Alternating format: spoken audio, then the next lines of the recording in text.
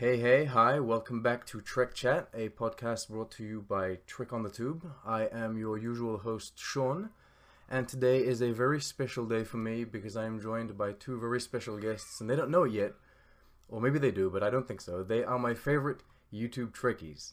I absolutely adore their content, and I refer to their channels when I go on vacation. I tell all my subscribers to go over there, and then they don't come back to my channel, they stay with you guys. That's what happens. Kit Wolski, how you doing? I'm great. I'm doing fantastic. How are you doing? I'm doing good. I'm very happy that you've taken the time to come on. And Kurtrats, how are you doing? Hey, I'm doing great as well. Weathering the stuff that we're going through as a world, and really happy that you invited me on. Awesome. The topic today is pretty simple: Star Trek villains. The good ones, the bad ones, the ones we enjoy, the ones we dislike. And also, is there a need for them? Because I feel like some of the best Star Trek movies don't necessarily have Star Trek villains. I'm referring to Star Trek 4. I got that. Yeah. Okay.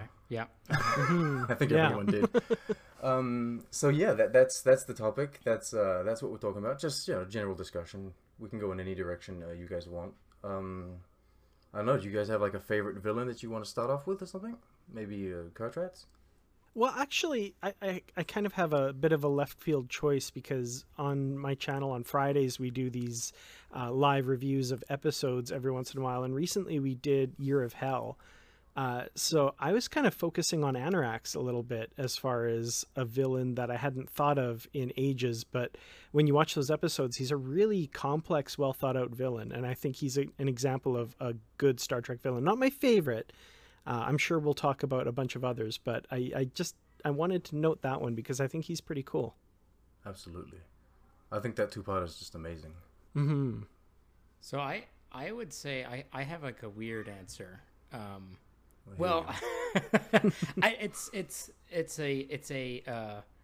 It's the crystalline entity is my answer.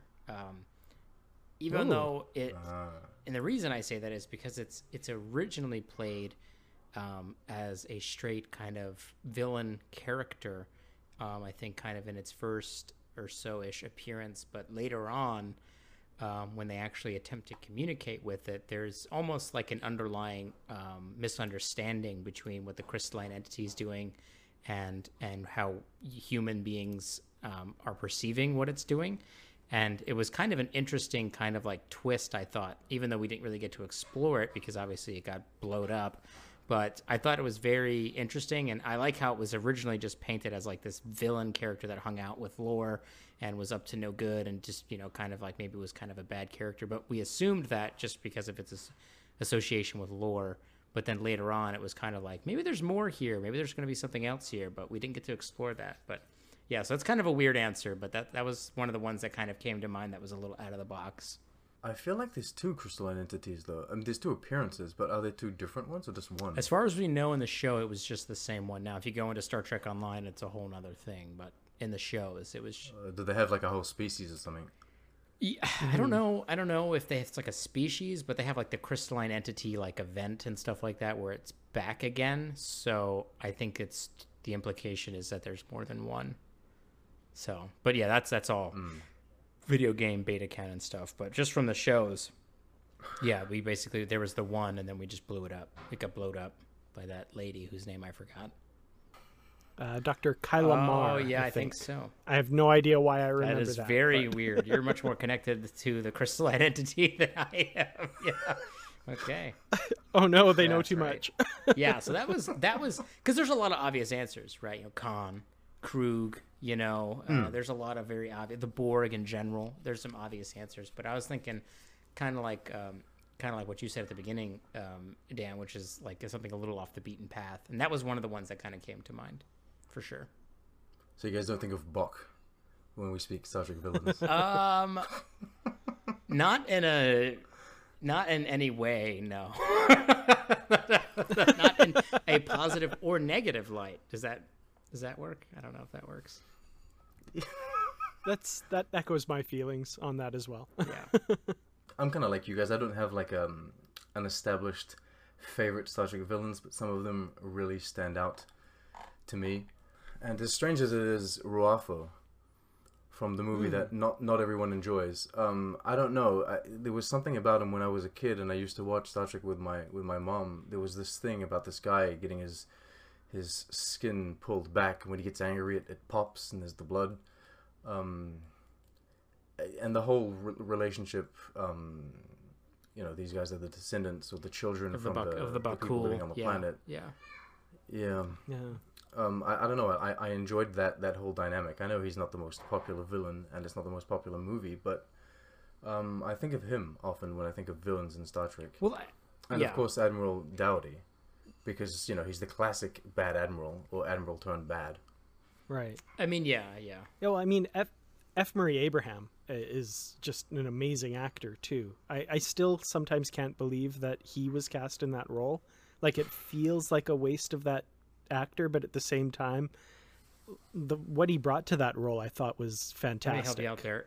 For what was on the page. It shouldn't feel like a waste. It was a waste because that was a pretty weak script they gave him. But there was a lot more there. He was like, they did not make his character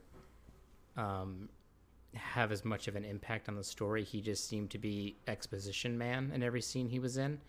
And then they just stretched his face to death on that flat iron.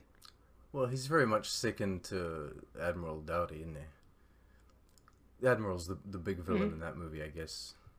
That's true. Well, the Sona, I think, not even just Ruafo, I think the Sona race, I think, is very interesting to pick up on, is because of their relationship to the Bakul and the planet with the rings on it, but also what they were doing, and they're kind of an unsavory race. But there was a lot there, I thought, kind of like the end there where like his like second in command met up with his family again on the planet. They kind of did like a quick shot of that, which I thought was kind of interesting. I wish they kind of explored a little bit more of those themes more between the two races, and maybe they could have talked a little bit about some of the directives of the Federation getting involved in familial disputes essentially, or we could just blow up Ruafo on the Collector, but that's whatever. Yeah, it's a good movie. We're getting too old for this. It's fine. Yeah. Anyways.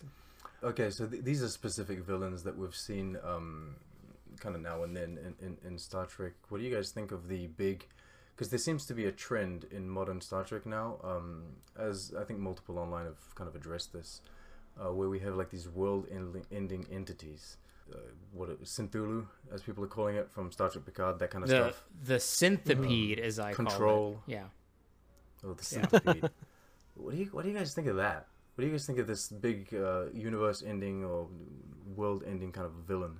Yeah, I'm not gonna lie. I get it's the one aspect of kind of the newer stuff that I get a little tired of, and it kind of started in every movie. Earth has to be in peril, and then now it's the galaxy, and then it's the universe, and it's kind of, I don't know if you guys ever watched the television show 24, but it was like the first season there was one character who was supposed to be assassinated, and the whole season is them preventing that, and then every season there's like, after that there's like a world-ending plague, nukes, something else really big, and it's just like, I missed that first season where the stakes were so low.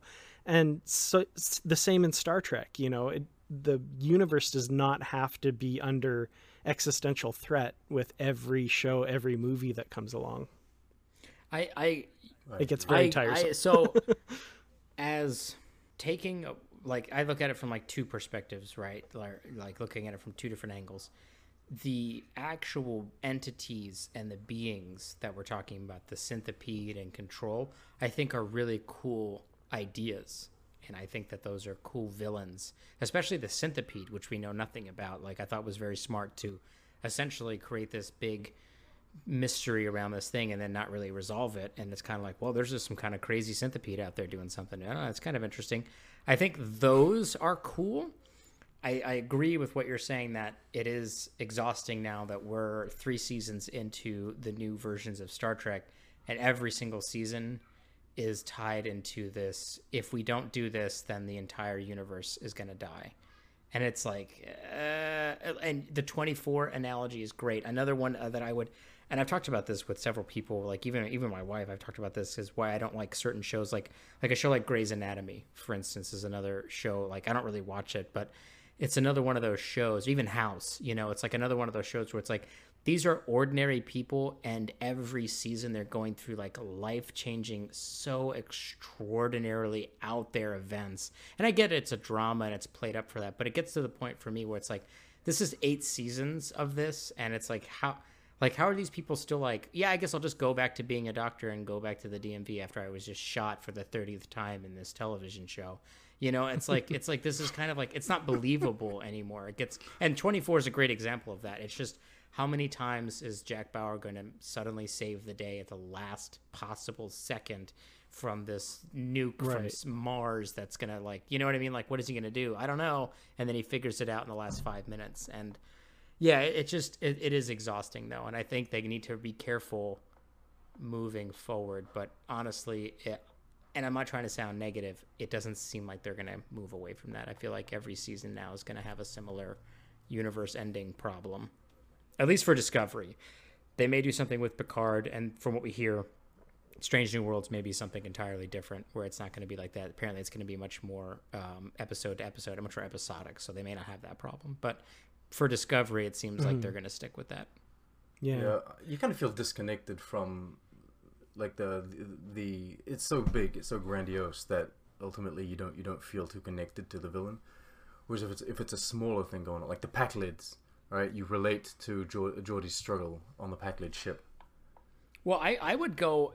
Right. Am I the only one? You're the only one that relates to that. Geordie on the I mean, I was just gonna roll right past it, but that's it's. Yeah, no, I totally get what you're saying. I'm gonna throw something out there that you guys may be upset about, but one of the characters' villains that I liked from Picard was Bjayzl, even though she died.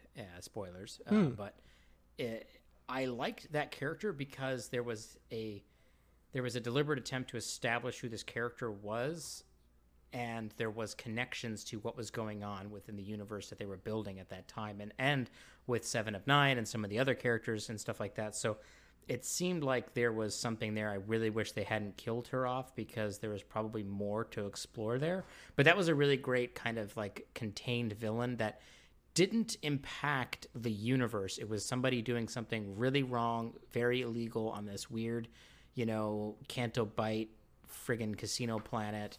And it was like, okay, this is kind of interesting. Like, these are some real underseedy, underbelly kind of characters. And then obviously Seven of Nine just friggin' murders all of them. But there was something there. And I liked that. I liked what that was going towards. Well, she's almost I have to agree with you on that one. Yeah, she's more complex than the other two Romulans. What are they called? Oh, and Narissa? Narissa and Narek. She's almost more complex than them. Yeah, I mean, yeah. Yeah, it's fascinating to see how a character like that thrives in the Star Trek universe. And, like, I don't know. I agree. That would have been a more interesting thing to explore deeper if they'd had the time, kind of thing. Because, yeah, she's a really fascinating character. Kind of, Harry Mudd-esque from Discovery, but, operating in this 24th century world. Right. Well, if they do a Seven of Nine spin-off, like I don't know, I think, is it fans pushing this? But if they do a Seven of Nine spin-off, I would prefer that they place it in between Voyager and the first season of Picard, so that you can kind of see the transition or the change of Seven, and then you could see more of Bjayzl. You could see more of how the relationship develops and how she interacted with her and her organization. I agree. I think you would almost have to set it that way, because if Seven's based off of the end of Picard season 1, Seven is, gallivanting around the cosmos with, La Serena and the crew. So yeah, it would have to be when she was a Fenris Ranger, essentially, or maybe when she started that group or with the founding. And yeah, that would be great. That'd be cool. Yeah, it'd be an interesting unexplored period, and people who follow me know I'm a big fan of the books. Now I just want to see a book set right in there and showing that transition. That would be really cool. Oh, there'll be now. Oh yeah, I'm confident the Fenris Ranger book series is absolutely being written now. Confident of that, and yeah, 100%. They're going to capitalize on that. The Baul, I wanted to address the Baul before we leave with this modern Star Trek. What do you guys think? Like, are the Baul still villains in your mind after we've seen the season 2 episode? Well, they're dead, aren't they? Are they a good dead? question. They're destroyed, or I don't know if they're wiped out completely by the Kelpians or not. The hope is that I think at the end of that episode that they'll be, you know, moving forward with this new cooperation kind of forced on them. So I think it ends on a hopeful note that they won't get wiped out. Fair enough. I would say, well, beyond that, I'll say one thing about them is I really enjoyed the creature design. I thought it was a very modern take on the tar monster that we saw from TNG, even though I know they're not the same race, but obviously it was very much, you know, very similar to that. I like the creature design, even though the set that they sat it in was a weirdly redressed transporter room, and that was super obvious. But the creature itself, like the creature, like the dripping and the hands and the way it talked and moved, and I thought that was really cool. So there was definitely somebody went a little off the beaten path there, and they went a little horror with that, which I thought was kind of cool. And I think that's stuff like that is what modern Trek is kind of missing, and especially even from the villain's perspective, which is these kind of like creatures that are out there. They're like, this is like a really freakish thing. Like if you were to just see this thing in passing in a swamp, you would freak out. Like if you saw the tar monster that killed Tasha Yar, you'd be like, what idiot fell in that tar pit, and why is he standing there? Because he just looks like a person wearing a tar suit. But this thing is terrifying, you know? It's really crazy looking. So, yeah, I liked the creature, and I like their what they were doing. But, yeah, I would say that either they're wiped out or, like you said, they're probably not really a villain anymore. Mm-hmm. I don't want to underscore your point about the look of the creature, because I absolutely agree. I thought that was incredible and really well done performance by one of Doug Jones' frequent collaborators in horror films as well. But I always had this theory that because they kept the Kelpians under control using fear, and like the entire Kelpian way of life is based around fear at that time, that like he was appearing to them as something as terrifying as possible. And I always wondered if the Baul were like actually these really diminutive, nebbish looking things that are really timid and not frightening at all. Just Ewoks, just a bunch of Ewoks jump out. Yeah, exactly. That's interesting, because considering they kind of established the Kelpians as, essentially, we learned that the Kelpians were prey. They were prey. They weren't the... Oh, sorry, the Kelpians were the predators. They weren't the prey. Right. You could almost imagine like the Baul is kind of like a small fish type thing that lived in the water and that got fished or hunted by the Kelpians. And so, yeah, they have this technology to kind of change their appearance and appear scary like that. Like what is it? Yeah, that was always kind of, and I kind of kept waiting for them to, you know, reveal something like that. And I was kind of always sad they didn't. Almost like like that thing from Harry Potter, where if you look at it, it just presents like your greatest fear. Essentially, you never know what it looks like, a boggart or something like that, whatever they're called. Right. Yeah, the boggart. boggarts. Yeah, like something like that, where maybe, you know, because that would be interesting. Is that's how they kind of started to get the upper hand eventually? Is they just started to appear or figured out how to manipulate their their sight of something and how they interacted with it and what they perceived. Yeah, that'd be interesting. That was an interesting idea. I don't know. Maybe that'll come up in a book. Yeah, I don't know if they're ever going to readdress the Kelpians as a people, or if they're just going to keep Saru and that's it. We've just kind of seen his backstory and now we're done with it. I hope not. I think, not to get into a conversation about Discovery Season 3, but I would hope that the Kelpians survived and that we were going to see them kind of maybe like completely embedded in the Federation in some regards, or maybe they're all, or like, you know what I mean, like, or whatever the post-Federation or whatever these other alliances are in the quadrant. Maybe we'll see them running around, and maybe he tries to connect with them, and they're like I don't like you, get the hell out of here. That'd be kind of interesting. Yeah, I'd love to see kind of where they are. It almost feels like, in retrospect now, a setup for that. You know, they changed the course of evolution for Kaminar, the two species on there. So now we've jumped forward 1,000 years. I think it would be a wasted opportunity if we didn't see how that played out. Definitely. Okay, so what I enjoy is villains that aren't really villains. And you kind of address this with the crystalline entity, because I don't even know if the crystalline entity is like a sentient being that's going around killing people just because he wants to kill people, or just because it wants to kill people. It's more like it just needs the energy, right? So things like Macrocosm from Voyager, where you get those giant flying single cell organisms. That kind of stuff. The huge mutated viruses flying around. Those are the kind of stuff that I like, because it's like way out there kind of sci-fi concepts, and it's kind of, I like the idea of you're out there exploring space. You're not necessarily just going to meet sentient beings, whether they're benevolent or not. You might, whether they're ready to be friends or not, you might just meet something that's out there, like kind of like a xenomorph that's just out there to kill you. Yeah, kind of the idea of a force of nature versus somebody who's actively trying to be evil. And I feel like that's kind of the original intent behind, a quote-unquote villain like the Borg, right? Q kind of describes them as such, as, the ultimate users. They're not interested in you or your politics. They're just consuming. They're just adding more to their collective and trying to augment themselves, and you just happen to be in the way. You are raw material that they can use. They don't have an agenda, at least at that point in their creation. They're just doing what comes, in quote marks, I guess, naturally to them. Not really natural, but No, yeah, I mean, yeah, that makes sense. They undergo a change though when the Borg Queen comes in. They kind of pivot the way the entire species functions, I guess. If Absolutely, we can call them a species.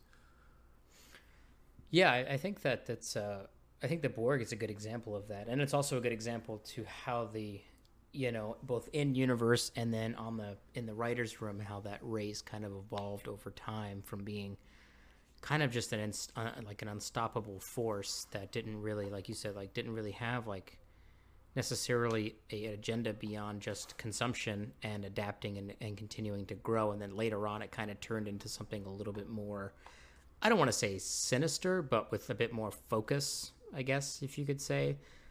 It was still not necessarily caring about politics. It was still just about consuming, but they obviously gave it more of a face and much more of a personality and stuff like that later on in Star Trek's franchise's history. But yeah, I like the idea of just beings out there that are beyond really kind of comprehension, but they're just they're just dangerous. They're necessarily not even necessarily villains. It reminds me of the older guy who, God, I don't even remember what race he killed. The you guys know what I'm talking about? From the season 3, the Survivors? I think it was the Survivors, where his wife was actually dead, but he made her appear as though she was alive. Oh, yeah. Yeah, There's one plot of land. Right. And he killed an entire race of people with a thought, and it's is he a mass murderer? Absolutely. Is he a villain? Well, gosh, I don't know. It was self-defense, and he was in anguish, and he was upset, and it's so, but there's just beings like that are, I think, so cool, because it's that's the stuff that I imagine we would find out there in deep space, where it's just things that we can't even, even Picard from the episode, he's I don't even have a law to charge you with the crime that you committed, because this is literally so far beyond us. Just please go to your planet and don't think about killing anybody in the Federation, because I don't want to deal with that. But it's just stuff like that, he's not necessarily a villain, but beings like that I think are so cool. I think they're really cool. Mm-hmm. That's not to steer it away from Star Trek, but I'm immediately thinking of Babylon 5, where they talk about these aliens that just kind of appear in space, this big huge thing, and the guy likens them to, he picks up an ant and puts the ant back down and says, what do you think the ant thought of that? It's what just happened? How would you explain that? That's how far above those guys are above us, and we have no idea. We're just trying not to get stepped on. Right. I just love that. Babylon 5 did a really good job at dealing with those kind of really grandiose concepts like that. Because even what are they called? The fifth race, the ones that don't speak and always. Oh, the Vorlons, or the Vorlons. Yeah. Even them, they're freaking weird. Yeah. I couldn't even tell you if they're villains or not. Exactly. Yeah. The Davidians. What do you guys think of them? The Davidians. Haven't thought of them in ages. I gotta bring up a picture here of what those guys look like again. Oh, they're those blue shiny guys. Oh yeah. They exist kind of out of phase with us, and they time travel back in time to steal, like life energy, I guess, from dying people. Basically, yeah. The Davidians. I remember these guys now. I'm looking at them from Star Trek Online mostly because there's like kind of exist out of phase from us. That captured my imagination as a kid as well. The fact that like different entities could live in the same place as us, but just in a different time or a different phase. Well, that reminds me too of what were those aliens that were taking people off the Enterprise, then cutting their limbs off? Oh yeah, from Schisms in season 6. I don't think. Did we ever find out what race those aliens were? But they were from like an alternate sub-parallel universe or whatever. But they were able to probe into our space-time and then pull people out, and they were doing experiments and then sending them back. Like, I don't know, were those villains necessarily? Kind of seemed like it because they were kind of being rather nefarious, but they were just scientists, right? They were just doing experiments, But yeah, like beings like that, like it's so cool, like, and that's like cool stuff that we need more of.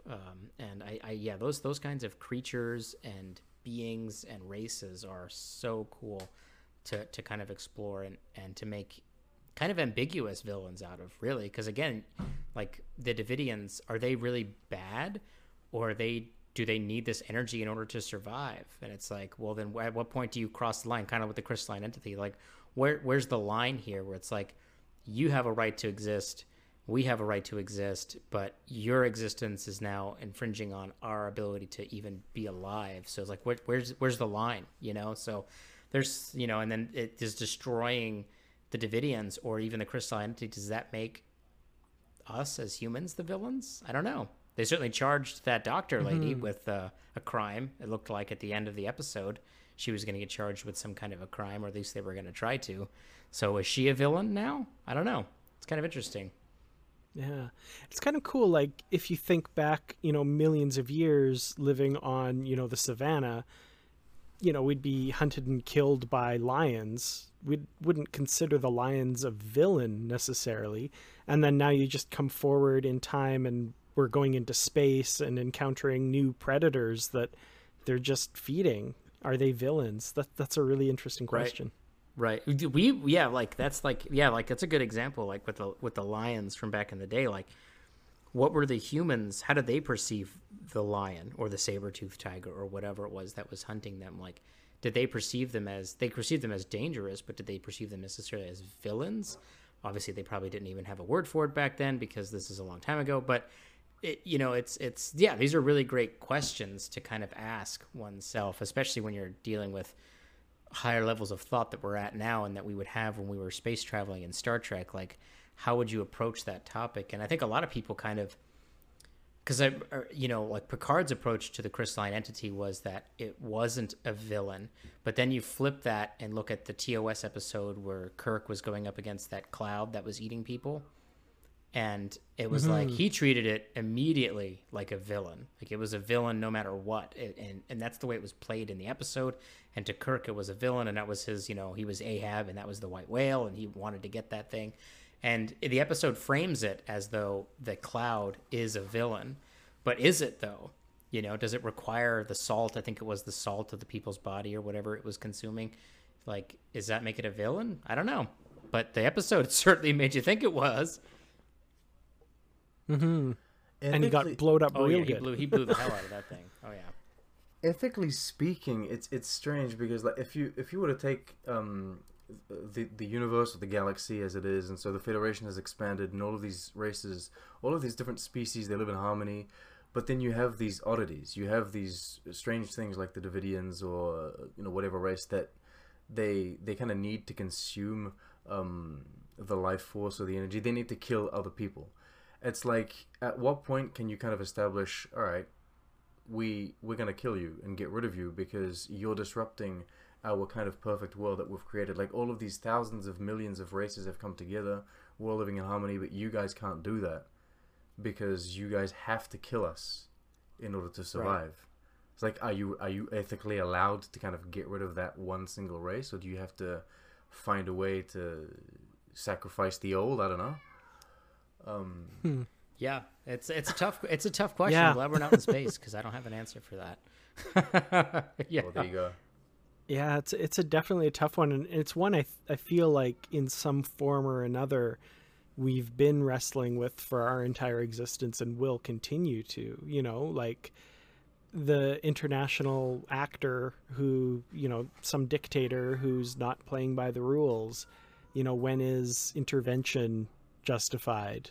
You know, when it could kill civilians as well, and all that Right. kind of stuff. You know, when can you step in? When can you say you're wrong, I'm right, and we need to do something about Right. this? Yeah. It's quite interesting. It's a tough question to really ask and to really get an answer. I mean, obviously, you want it. The immediate answer is obviously just, well, whatever doesn't hurt life. You know, whatever's pro saving lives. But sometimes it's not that easy. Like with the Davidians or with the crystalline entity, it's not that simple because they survive off of that. You know, and it's like, okay, well then, you know, and not to get into this kind of debate, but it's like, okay, well, humans, you know, consume animals. They don't necessarily sentient beings, but it's a simpler, like you made the analogy earlier about the Babylon 5 race with the ant, you know, and it's like to the crystalline entity, we're not anything more than that. So it's like, do we say, no, we totally are, I'm showing you, and the crystalline entity's like, I don't even, like, it didn't even understand that we were trying to talk to it until we had the weird harmonic resonance thing, and then it maybe thought we were trying to talk to it, but then that totally didn't work out because we blew it up with that. But you know what I mean, though? It's like before that they were trying to hail it and talk to it like normal, but it just wasn't even registering that we were even attempting to talk to it. It wasn't even picking it up. It didn't even understand that we were trying to talk to it, because in that being's mind, it was just nothing. It was just noise. It was space noise. It was nothing. So yeah, it is interesting. It is a very it's not an easy topic to get through, for sure. I don't know if this is how you thought this conversation was going to go, Sean, but this is where we're at now. Well, you know, topics tend to... I have like a baseline topic, and then we just talk about anything. It's fine. Try to keep it on track a bit, but whatever. I mean, villains in Star Trek are very varied, so you're bound to go in any direction. A good villain that I would say that actually is like a more traditional style villain that I've really just enjoyed watching every time they were on screen was the Duras sisters. They were great. They were both had a lot of personality. They were always up to no good. They were always, you know, kind of doing like a little scheme. They were always running some kind of game. And I think one of the biggest missteps of Generations was killing them both. Maybe just killing one of them or something. But yeah, that was, I always loved, like when I was watching TNG as a kid, like obviously I loved watching them on screen, and then their characters themselves were really fascinating because they were always up to no good. And I liked them a lot. They were pretty good. Yeah, I like the idea of that. I don't know how to put it exactly, but, you know, we have our Federation people who are always so moral and upstanding and that sort of thing. So to juxtapose them with these two scheming people who are, you know, trying to take over the Klingon Empire or make trilithium weapons or whatever, like, it was just always a lot of fun. Tell me everything you know about trilithium. Yeah, exactly. Yeah, it's... What was interesting too with the Duras is other than Generations, where it was purely like, it was just about a revenge plot against the Enterprise, because the Enterprise had screwed with their plans so much.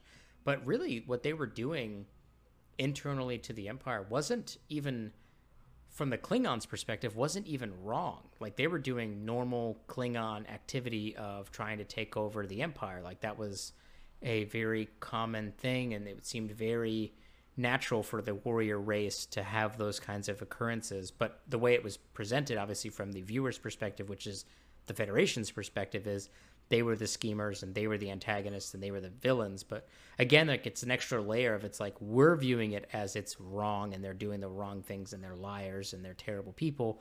But at the same time, though, they're in a culture that is kind of built on that in a lot of ways, where it's not like what they're doing isn't necessarily wrong. Like, Worf is like a huge caricature of the warrior honor and all that stuff like that. But how many Klingons characters have we dealt with that were clearly not that way? Almost all of them are not that way. They're all very, very, even Worf's brother wasn't like that way. Like, so it was... Worf tries to embody what he thinks a Klingon should be. Right. Yeah. Right. Absolutely. Worf is totally the born again Klingon. Yeah, he read about the Klingon, what Klingons were in the pamphlet. He was like, warrior race, highly honorable. Got it. That's it. That's all in. That's all there is. Prune right, juice. prune juice. Right, growing up in Poland. Those are all the things that I know about being a Klingon. And right. And then, but then when you look at the other Klingons, like they're all scheming. They're all like backstabbing. They're all like not necessarily like full on like Romulans are, but they're always like trying to find a way to kind of to get ahead. The Duras family, I think the issue comes with the fact that they're constantly dealing with Romulans, right? Right, that's true. They're not doing the internal kind of Klingon power move, I guess. They're scheming with enemies of the Empire. Right. But I mean, there's even precedence there too, because if I remember in TOS, there was an exchange of technology between the Romulans and the Klingons. So, there's precedence there. Again, it's just like their culture, the way it's presented to the viewer is their savage warrior race, and the Duras there's like a very large caricature of that concept. And even though I really love them as villains, but at the same time, like I said, like there's still precedence within the Empire for their actions in a lot of ways for what they were doing. Mm-hmm. And from their perspective, Gowron and his group were conspiring with those gross Federation types. Well, right. Too, Gowron basically leaned entirely on the arbiter of his succession, Jean-Luc Picard. They were completely reliant on that, even all the way through Deep Space Nine too. Like, even though there was a lot of back and forth there with the alliances and stuff like that with the Klingons, but there was a lot of reliance on the Federation for that, for sure. Okay, we have to address Khan, right? We have to talk about Khan. Wait, which are you talking about? Benedict Cumberbatch Khan, or which Khan are you referring to? Well, I'm talking about Prime Khan. We can talk about Kelvin Khan if you want. I feel like they're completely different characters. They're just completely different people, right? But Prime Khan is someone that I've always felt is a bit underwhelming. I think he's very interesting in the episode, but then maybe because I'm not the biggest fan of The Wrath of Khan the movie, but I feel like he's kind of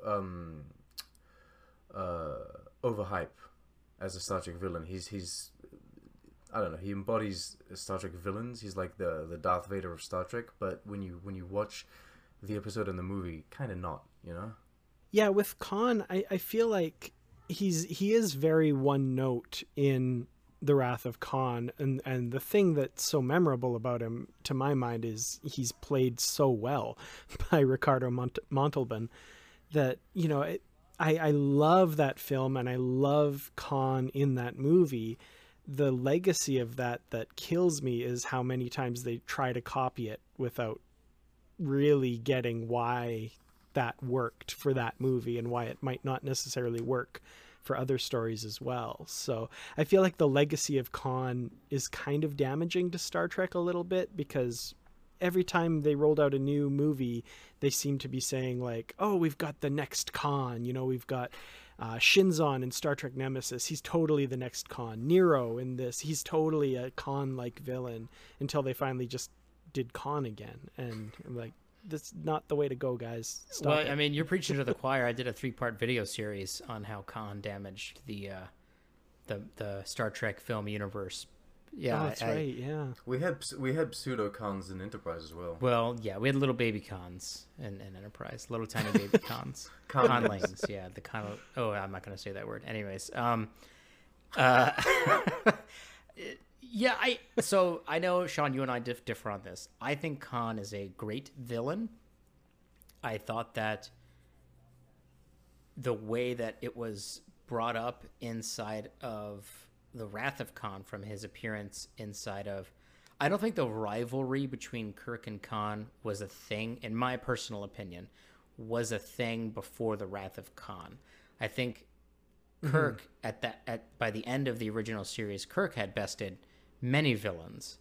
He was all over the place taking care of business, and the strong rivalry between the two of them, I don't think... It was more with the Klingons. Right, it was a lot with the Klingons, and they played that up later on in the movies too, obviously, with his son being killed by Klingons and stuff. And I don't think it was really that prevalent until the movie came out, and then they really ramped it up. But what was really great about that was they did it very smartly, where the ramp up of the quote unquote rivalry was really on Khan's end, because he felt like Kirk abandoned them on the planet. His wife died, and everything went to shit, like just shortly right after the Enterprise left them there. And so he blamed Kirk for that, which then blinded him from the rest of his mission, which is what his, I don't know if that was his son or whoever the hell that blonde guy was that was trying to tell him to let the revenge mission go and to just leave, and he wouldn't let it go because he was so consumed with that revenge. I think that it was a great character, well acted, and what's interesting, and you guys brought it up, and I've talked about it a lot in my 3-part series, which is now everybody wants to recapture that, but you can't quite capture it, because what was fun about it was that it was connected back to a pretty good episode of the original series, but it was just kind of tucked in there. And it was just kind of like, oh my gosh, they really brought him back for this. This is really interesting. And they never did that, other than like they brought the Duras sisters into Generations, but again, like they were cartoon characters essentially, and then they got blowed up immediately because they were on that old friggin' Bird of Prey. But it was like the connections back to the original series show and how it fit in with the narrative of the Genesis device and everything else that was going on with Kirk as a character. Not so much about the revenge between the two of them, or the rivalry, between the two of them. The way it was kind of pushed in there, I thought was really well done, which I think elevated his villain status in the fandom to where it's at now, because it was just a great piece of that very large puzzle of that movie, even though it's called The Wrath of Khan. But he was a very large piece of a very big puzzle for that film, and they've continuously tried to recapture films based off of that specific puzzle piece without realizing that, again, he was just one piece of a large puzzle, but they keep making films about just the puzzle piece and not the rest of it, and it just kind of falls by the wayside. I think they did the best they could with Nemesis, but ultimately that movie failed miserably with what it was trying to do, and Kelvin Khan was pretty terrible. Yeah, I can't disagree with anything you said there. Absolutely. I think you hit the nail on the head with regards to my feelings about Khan as well. I think maybe what bugs me is that I feel like we haven't seen Khan at his full capacity, because in the episode he's kind of waking up and he's getting used to this new time period in which he's living, and then in the movie it's all about, he has to get off this planet and he's trying to understand what's going on and he just wants revenge. I would almost enjoy like a short mini series about the eugenics wars. I don't know, like, not necessarily. I would enjoy that, though. That would be that would be the first time Star Trek actually made a show in the past. Not in the past of the future, but like in the past. It would be like a show based in the 90s, right? Right. So I don't know how people would feel about that. But I feel like you could almost make a story about what happened to Khan when he was on the planet, and do like maybe retcon the fact that he was on the planet for the entire duration. You could say that like Klingons or someone, or Romulans, someone came because they knew he was there. They kind of picked him up, and they were like, oh, we're going to use him in whatever plot, whatever ploy to attack, Federation or whatever. And they try to use him, but then the whole movie revolves around the fact that Khan is much more intelligent than them, and they're absolutely unable to use them or use him. And eventually, at the end of the movie, they just put him back. They plop him back on the planet. You could also use that to explain how he knows Chekhov and how he gets the little Starfleet pendant or something. But I feel we haven't seen him at his full potential. Mm-hmm. I almost feel like the original kind of brief at the end of the episode Space Seed would have been really interesting, right? Like kind of what the episode title is based on, where Kirk says it would be interesting to come back here in 100 years and see what has come of this seed that's been planted here. Like, what kind of a civilization would Khan and his followers have created if they'd have been, if they'd have been allowed to, if Ceti Alpha 6 hadn't exploded inexplicably and screwed this everything is up, Ceti Alpha 5. Yeah. What's the matter, Reliant? You guys can't count planets? Let's not get into that. Let's not get into that. Yeah, the science ship with the science team didn't realize one of the planets was missing. Yeah, let's not get into that. Well, Uhura, the communications officer, sometimes doesn't know how to speak Klingon. So yeah, what the book of Klingon. Yeah. Toot fat foot. Yeah. Yeah, where did she even get that book from? Where did she get the physical book? Where did she get that? Anyways. Oh, I love Star Trek 6, but that scene is mind-bogglingly. I don't understand. One of the greatest. She's been a communications officer for 45 years, and she never learned how to speak Klingon. Yeah. That's where she got the book. She got the book at her academy training. Yes. That's it. It's really outdated old Klingon dictionary. It's not even a dictionary. It's like one of those tourist books where you've got those sentences that are already made. Say what you will about the Kelvin movies. At least they bothered to make it so that Uhura in the Kelvin universe bothered to learn friggin' Klingon, the biggest enemy of the Federation. She even knows multiple dialects. Well, that's true. All 3 dialects, I think, is what she said. Something like that. Yeah. Mm. She's a linguistics genius in the Kelvin universe. I guess Uhura in the Prime universe did a little too much partying at the Starfleet Academy. Didn't want to study up on her Klingon. That's okay. Too much alcohol in the Prime timeline. That's true. She had a couple of too many Cardassian sunrises. Don't ask me how they knew about that. Let's not get into that. Oh, we should probably... Oh, I just realized it's all explained in canon because her entire memory is wiped by Nomad in the episode The Changeling. So that didn't happen in the Kelvin timeline. Oh, so. Wow, that's it. There it is. Wow. Saved. There it is. We figured it out. She definitely didn't bother to learn it again. Yeah, I guess not. Yeah. Oh, come on. Once you've learned it once, you don't need to learn it again. That's true. There's too many dialects. Yeah. Do you guys feel like we need villains in Star Trek stories? Because I feel like Star Trek is one of the rare franchises where you don't actually need a villain. You take like in any Avengers movie, like any superhero type thing, you need a villain in a superhero movie, but Star Trek often does without them entirely. Yeah, there's like a planet in Voyager where time passes differently. There's no villain in that. It's just like a sci-fi concept, and it shows the crew dealing with that. And I think it's one of the only franchises that I would say that. For a movie, my answer would be yes. I would think that you need one. Not necessarily for a show, but for a film with what modern audience film right now, I don't think you would be able to construct it without a proper villain. And it doesn't need to be... I think what they're missing right now is like the character...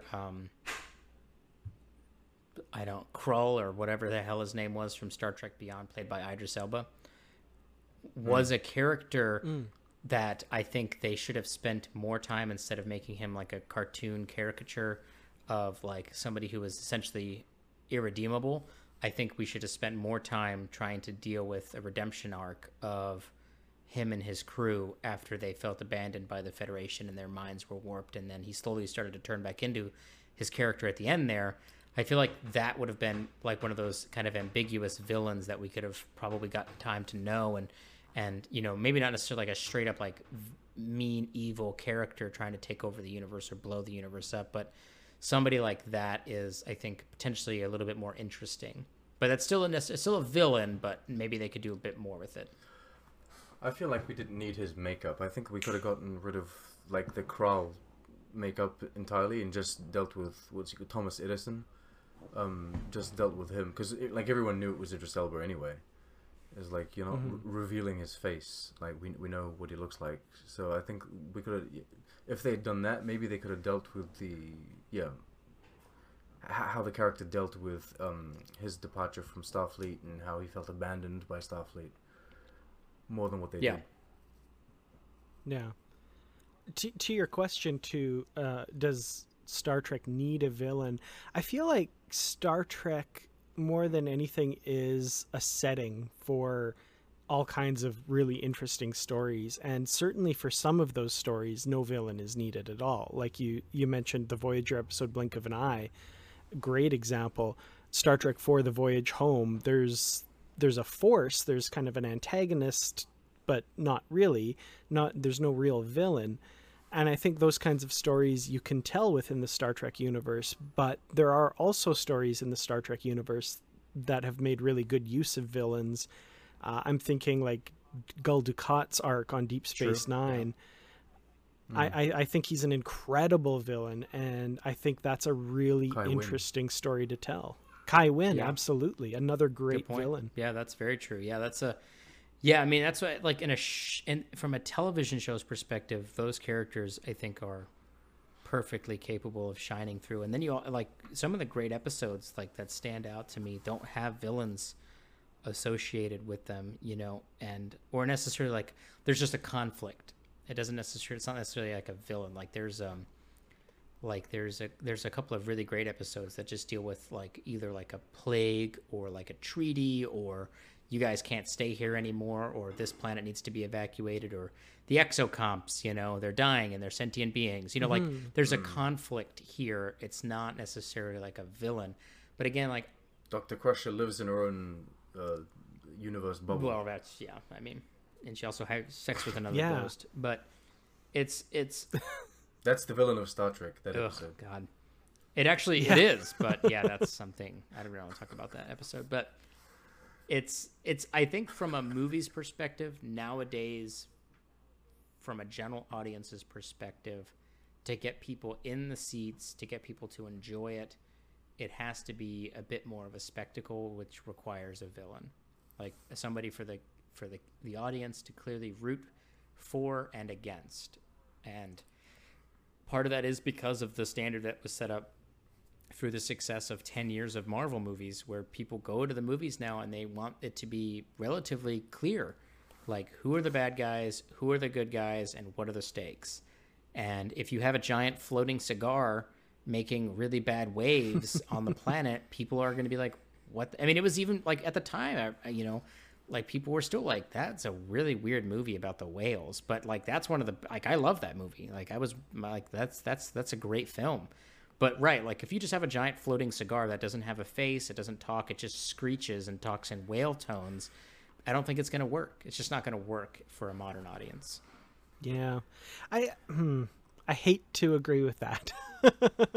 But I think I might have to. You're talking about movies, I agree. I think if we could shift away the kind of big villain end of the galaxy kind of style away from the TV shows, and maybe keep that for the movies, that would be okay. It's like, it's a movie, so you make it an event out of it.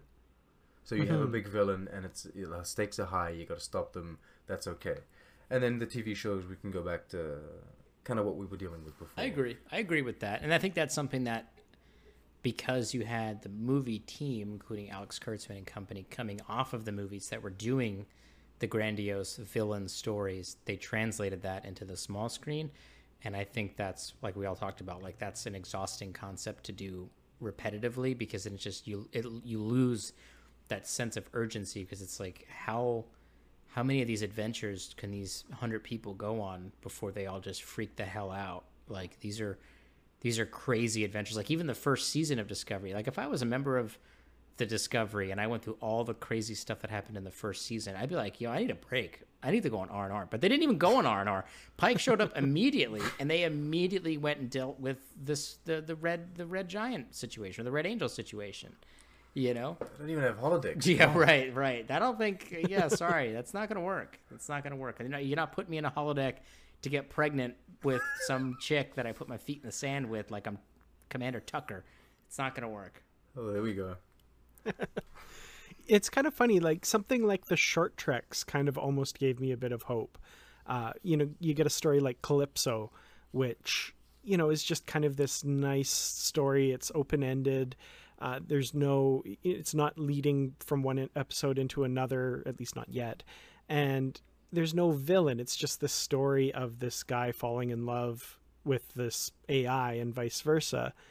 You know, that really struck me as like a classic Star Trek story. And I was kind of like, you know, we're getting this in the short treks. Maybe we'll see more of that carried through. And I'm actually really hopeful with regards to, and you mentioned earlier, Strange New Worlds, that might be an arena where we get more of that kind of story, at least occasionally. Well, I think just based off of the announcement, that the line that Anson Mount said at the end, that it's going to be more classic Star Trek, I think the intent there is not just in tone, but also in styles. And they have come out and said that it's going to be much more episodic. I think Akiva's Goldsman's come out, and I think Michelle Paradis and a few of the other ones whose names I'm forgetting came out and said that it's going to be much more episodic, as opposed to like Discovery, which was a much more of an epic. Where Picard toned it down, but it was still like the last couple of episodes were definitely trying to ramp it back up again to the universe ending,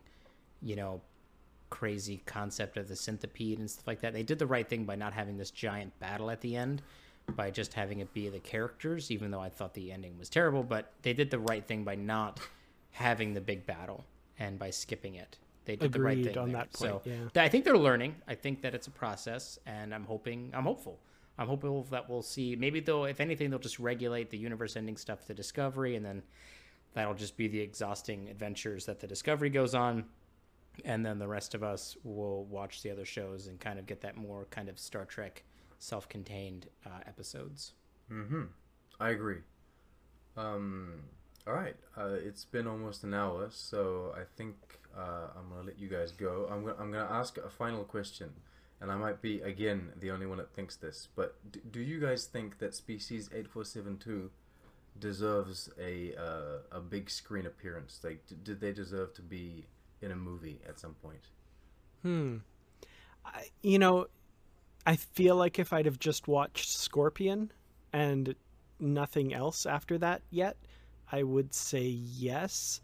I really feel like they got defanged in the episode In the Flesh, which, they took human form and were planning to infiltrate Starfleet, and it ended up kind of being a negotiation with them across a briefing room table, which, is very Star Trek. It's very nice, very pat, but like, I don't know, they didn't seem like the same species that Kess was saying, the weak shall perish is how they operate. The ones that do piles of mangled Borg bodies. Yeah, they did not seem like the same characters, same race there. So I would say at this point, no, maybe something similar, like a similar concept, but just redo it from the ground up or something. But can you tell I was really disappointed in that It's episode? coming through. Yes, we're getting that. I would say no, but not for the same reasons. I would just say that if we're talking about a film, I think that they're too strange to just introduce in a self-contained 2-hour movie. I don't think general audience members are familiar enough with the race, whereas like people know who the Romulans are, people know who the Klingons are, people know who the Federation is. You could probably get away with like a film about the Cardassians or something like that, or the Dominion. You could probably get away with that just because of, I think over time their popularity has also grown. But 8472 would be like as if you made a movie about the Iconians, and it's like, yeah, there might be some really cool stories there, but I think it would be very difficult to get them out in a 2-hour movie. Maybe if they did like a trilogy for 8472 or a trilogy for Iconians, where it was building up to this grand reveal and it was like a whole thing, and it was carefully crafted and worked throughout a 3-movie arc or something like that, then I think it would work. But for like a standalone film, I think it would just be too strange, too weird for a movie audience. All right. Well, 3 movies is like a long-term investment, and we don't even know how many Star Trek movies we're going to get. Well, listen, they're greenlighting series left and right, so I'm sure we'll get some movies here shortly. They're dropping millions of dollars on these. I mean, I understand that a budget for a film is obviously way higher than for a television show, but they're greenlighting things left and right. So we'll see what we get. Well, you'd be surprised. Deadpool 1 cost $90 million, and that's pretty much how much like one season of Discovery costs, isn't it? Even Picard, actually. Discovery is a little bit higher, but yeah, the Picard budget was around that part. Yeah, so. But. And I'm part of the people that says like the less money you throw at Star Trek, the better it comes out anyway. So. Yeah, I mean, how about like a 3 or 4 part miniseries on released on CBS All Access or something? I think that's a model that I if I were them, I don't know anything about television production, but I'd be really interested in looking into something like that. Little anthology series with like little kind of vignettes. Nice. Yeah, I mean they should. I think what we're talking about really is taking the short Trek concept and making it so that they're not so short. They're not 7 minutes long. They're a little bit beefier, and there's a little bit more there. Yeah, that would be interesting. I'd be totally down for that. Yeah, I think that's the vehicles already exists. They should just throw a couple of more dollars and cents at it and let them tell some more interesting stories, like even a Khan miniseries, like you were talking about earlier, where he's at the height of his prime. We get to see some of that or something like that, or flashback to the eugenics wards, or even World War III or something like that. That'd be kind of interesting, and how it all ties together. Yeah, that'd be kind of cool. Maybe what was Cochrane up to before World War III? You know, something like that. What was he doing? How did he go from First Contact to the original series Cochrane? Right. There you go. Yeah, they sobered him up. They sent him to rehab. Is what they did. All right. Thank you guys so much for being here. Everyone, you can check out Kurt Ratz's channel and Kit Wolski's channel. You guys know who they are, I'm assuming. Any final statements about the villains of Star Trek? None for me. I'll just say thank you so much for having me on. I really appreciate the discussion, and thanks for bringing me on again. I appreciate it. Yeah, I'll echo that as well. Thanks for inviting me on. It was a lot of fun, and yeah, I really enjoyed this discussion. I thought it was great fun. All right. Cool. Thank you guys so much for coming, and everyone, thank you so much for listening. Live long and prosper.